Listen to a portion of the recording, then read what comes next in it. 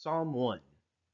Blessed is the one who does not walk in step with the wicked, or stand in the way that sinners take, or sit in the company of mockers, but whose delight is in the law of the Lord, and who meditates on his law day and night.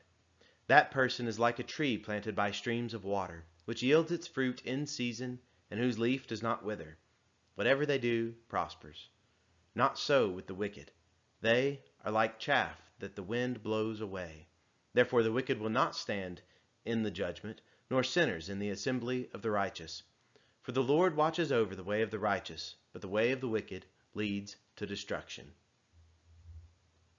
The gospel stands alone for all who will its glory hear.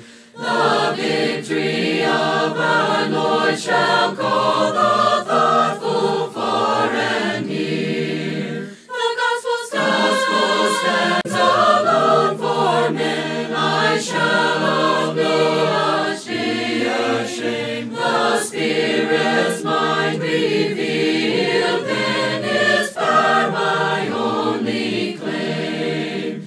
Though chiding men with pomp will shout, make new the old appeal.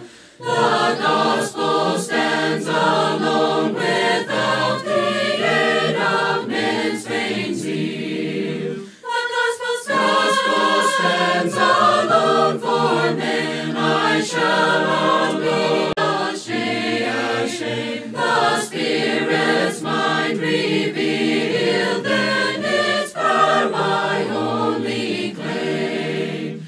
The changes of the ages move, and devil's wiles will heed. But those born of the gospel prove our God's immortal seed. The gospel stands alone for men. I shall not be ashamed. The Spirit's mind revealed, then its power my only claim.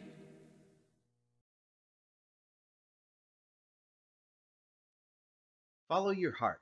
Now, that's a phrase that we oftentimes hear. In fact, we live in a time in which many of the stories that we hear, perhaps some of the books that we read, or even the movies that we watch, might have at the heart of them the statement about you need to follow your heart. But I'd like us to maybe kind of take a look at what the Bible has to say, because when you start to look at what the Bible says about following your heart, you will learn a lesson from the Bible about that. However, it's not necessarily the lesson that you might think of. That's why the title of this lesson is Follow Your Heart or Not. Well, let's take a look at what the Bible has to say about following your heart. In Genesis chapter 8, this is right after Noah and his family had been through the whole flood, and the wickedness on all of the earth had been so much at this time.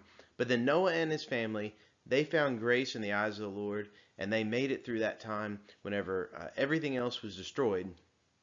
And right after Noah got off of the ark, this is what we read in Genesis chapter 8, verses 20 and 21.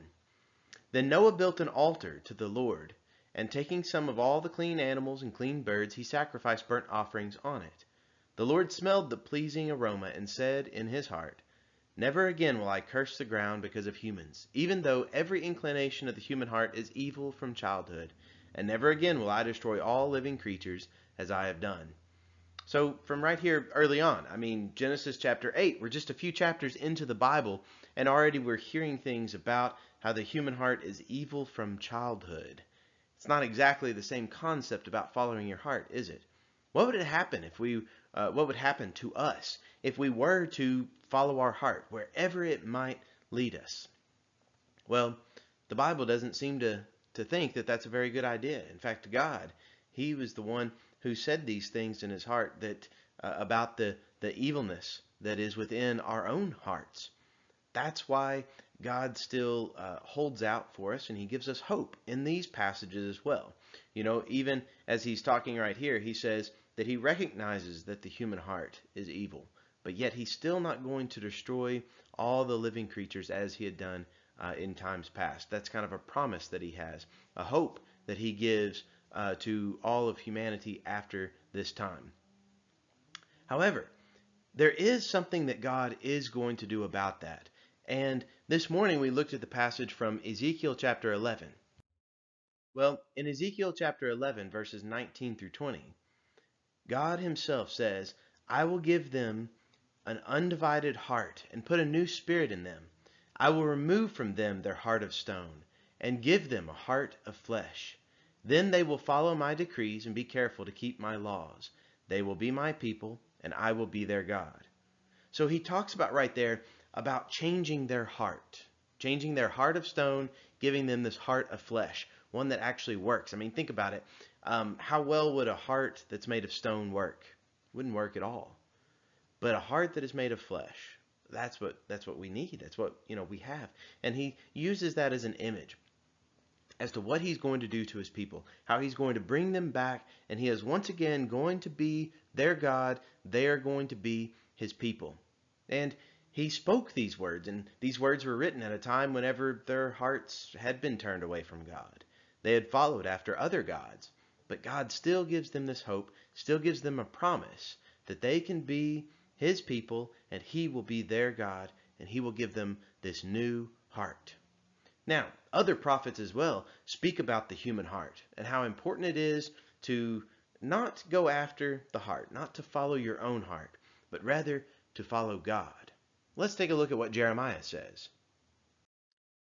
In Jeremiah chapter 17, he picks up this concept and is really trying to teach the people of his day the need to trust in God. Don't follow your own heart. Don't follow man. Don't follow just kind of the strong men that you might be around who perhaps look like good leaders. Don't put all of your trust in them. We need to always be people who trust in the Lord. This is the same message that is spoken throughout the book of Psalms. It's what we see even in Psalm 1. But it's even more than just that first psalm. You'll see some similarities with kind of the images about plants and all that's carried over here in Jeremiah, just like it was from Psalm chapter 1, because that is such a wonderful image to see about a tree and how a tree that's planted by water can be described as someone who puts their trust in the Lord. But perhaps I'm getting a little bit ahead of myself. Jeremiah 17, verses 5 through 6. This is what the Lord says.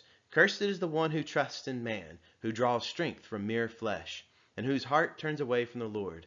That person will be like a bush in the wastelands. They will not see prosperity when it comes. They will dwell in the parched places of the desert, in a salt land where no one lives.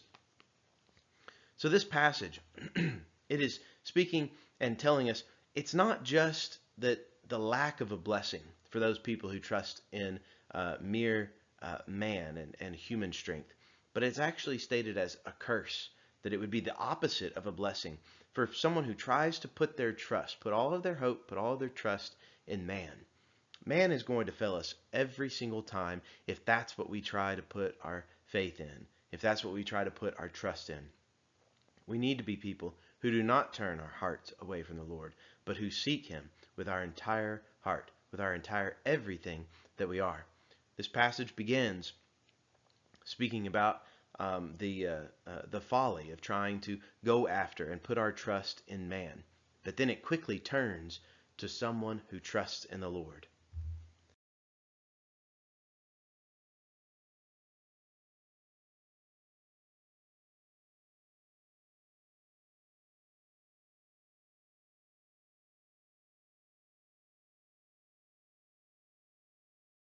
Verses 7 and 8 now of Jeremiah 17. But blessed is the one who trusts in the Lord, whose confidence is in him. They will be like a tree planted by the water that sends out its roots by the stream. It does not fear when heat comes. Its leaves are always green. It has no worries in a year of drought and never fails to bear fruit. Isn't that a beautiful image? You know, I had the wonderful occasion this past week to be able to go hiking in the woods. You know, we got one beautiful day that just the weather was wonderful, and I went out there and I was able to. My whole family, was with me and all, and we were hiking in the woods, And we saw several trees that were planted by the water. And it's amazing to see some of the strength that they have and how they always have that supply that's right there by the water. And that is how someone who trusts in in the Lord, whose confidence is in Him, that's how that person is described. It is a blessing of God to be able to trust in the Lord, to be able to fully put everything that we have in Him, like that tree that's planted by the water. It's a wonderful image. It's a wonderful thought whenever you would just maybe kind of close your eyes and think about what would that look like. And that's exactly what it looks like whenever we put our trust in the Lord. That's how it's described by Jeremiah. That's how it's described within the book of Psalms. Yes, that's how the Psalms start, but that's all throughout the Psalms. The need to turn to the Lord, not to rely upon us, not to rely upon our heart. That message about following your heart can lead you like vastly astray.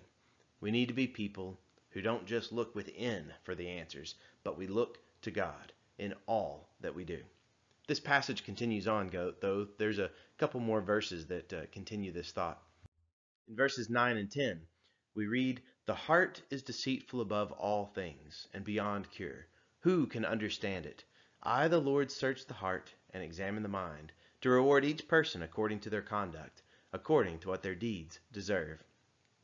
So this passage goes on, and this is probably one of the most direct statements in the Bible that speaks about how much the heart can lead us astray. It is described about being deceitful above all things. Yeah, that's something. Whenever we see language like this, we need to pay attention to it. And I know that I'm talking about these things the day before, Valentine's Day. And maybe there were quite a few preachers who were trying to look at different things about, our hearts, because, this time of year, we so many times associate love with the picture of a heart. And, we have little Valentines that we might, have little hearts and little heart stickers and little heart candies and all those different types of things. And I'm not trying to speak negatively about those things, because I think that image about the love that they speak about and that they are meaning behind, when we understand God's love and how our love is to reflect the love of God, then we can see a wonderful picture in all of those images. But if we are trying to follow our heart, when you look through the pages of the Bible, these are the types of things that you read about the heart, that it can lead us astray. We need to be very cautious about trusting it, about following it. See, the Lord is the one He knows what He's doing, and He is the one He can search our hearts, and He knows if we are faithful to Him. He knows if our heart is right. He knows if we are going to be people who are going to put our trust in the Lord. That's what we need to be, people who are doing that. Don't follow your own heart. Follow the Lord and what He says. This is a statement that is mentioned throughout the prophets, throughout the Psalms, throughout the New Testament and the Old. Even in the book of Jeremiah, several chapters later, in Jeremiah chapter 31, when he speaks about a new covenant, he speaks about it in beautiful terms. In Jeremiah 31, verse 31, God is telling Jeremiah about a future new covenant. He says, "The days are coming, declares the Lord, when I will make a new covenant with the people of Israel and with the people of Judah." And yes, that new covenant is what we read about whenever we turn to the pages of the New Testament. That's the covenant that Jesus Christ issued with His blood. This is the covenant that Jeremiah was given a glimpse into. He was told that this was the plan that God had from the beginning. He goes on in this same chapter talking about that covenant and also talking about our heart. Notice what Jeremiah hears from the Lord. In verses 33 through 34, "This is the covenant I will make with the people of Israel after that time, declares the Lord. I will put my law in their minds and write it on their hearts. I will be their God, and they will be my people. No longer will they teach their neighbor or say to one another, 'Know the Lord,' because they will all know me, from the least of them to the greatest, declares the Lord. For I will forgive their wickedness and will remember their sins no more." He stated all of those things to Jeremiah. And of course, we reading those statements now, we understand that he's speaking about a time whenever Jesus Christ would provide us with forgiveness of sins. He will be able to remember our sins no more because the debt has been paid. Jesus has accomplished everything that could be accomplished as far as the payment for the punishment of our sins. How many times we have been led astray, but yet he calls us to turn to the Lord. We see that he states here about no longer just writing the law on stones or in scrolls, but this time he's going to put his law in the minds of the people and write it on their hearts. That's the same type of language that Ezekiel used whenever God said that he was going to give them a new heart. God has had this as part of his plan for a long time, and this plan was about a new covenant that is found in Jesus Christ. When we turn to the pages of the New Testament, we see that concept about a new covenant is carried over. In the book of Hebrews, and by the way, I maybe have been looking quite a bit into the book of Hebrews and sharing with you several things that I've seen in there because, I don't know, there's just been several things in it that have been quite interesting to me. But this is one of the passages from Hebrews 10 that quotes that from Jeremiah about that new covenant. And it specifically states it in connection with Jesus and the differences that Jesus makes. Right here, he's been talking about how the priesthood is different in the new covenant. Everything is different in the new covenant. The new covenant that comes through Jesus Christ. Jesus Christ is now our high priest, and he is also our sacrifice. In Hebrews chapter 10, verses 14 through 18, this is what's picked up and carried through. For by one sacrifice, he has made perfect forever those who are being made holy. Talking about Jesus, his sacrifice. Verse 15. The Holy Spirit also testifies to us about this. First he says, "This is the covenant I will make with them after that time, says the Lord. I will put my laws in their hearts and will write them on their minds." Then he adds, "Their sins and lawless acts I will remember no more. And where these have been forgiven, sacrifice for sin is no longer necessary." See, this passage right here is specifically a quotation from Jeremiah 31. It's the same passage that we read before, that Jeremiah got that glimpse into that new covenant. Well, this is the new covenant. The new covenant is found in Jesus Christ. The new covenant was given to us through this sacrifice. And now that there has been this forgiveness, now that there has been this sacrifice, there no longer remains another sacrifice for sins. Jesus Christ has already done all these things whenever he died for us on the cross. The Hebrew writer continues on in Hebrews 10, verses 19 through 22. Therefore, brothers and sisters, since we have confidence to enter the most holy place by the blood of Jesus, by a new and living way opened for us through the curtain, that is, his body, and since we have a great high priest over the house of God, let us draw near to God with a sincere heart and with the full assurance that faith brings, having our hearts sprinkled to cleanse us from a guilty conscience, and having our bodies washed with pure water. It's well known from the pages of the Old Testament and the pages of the New Testament that we do have a heart problem. We don't need to just listen to this advice that is sometimes mentioned in stories of our day about following our heart, and then that's the true meaning of life. It's not. The true meaning of life comes to following God. Our hearts can lead us astray. In fact, so many of us, we already recognize that our hearts have led us astray at one point or another in our lives.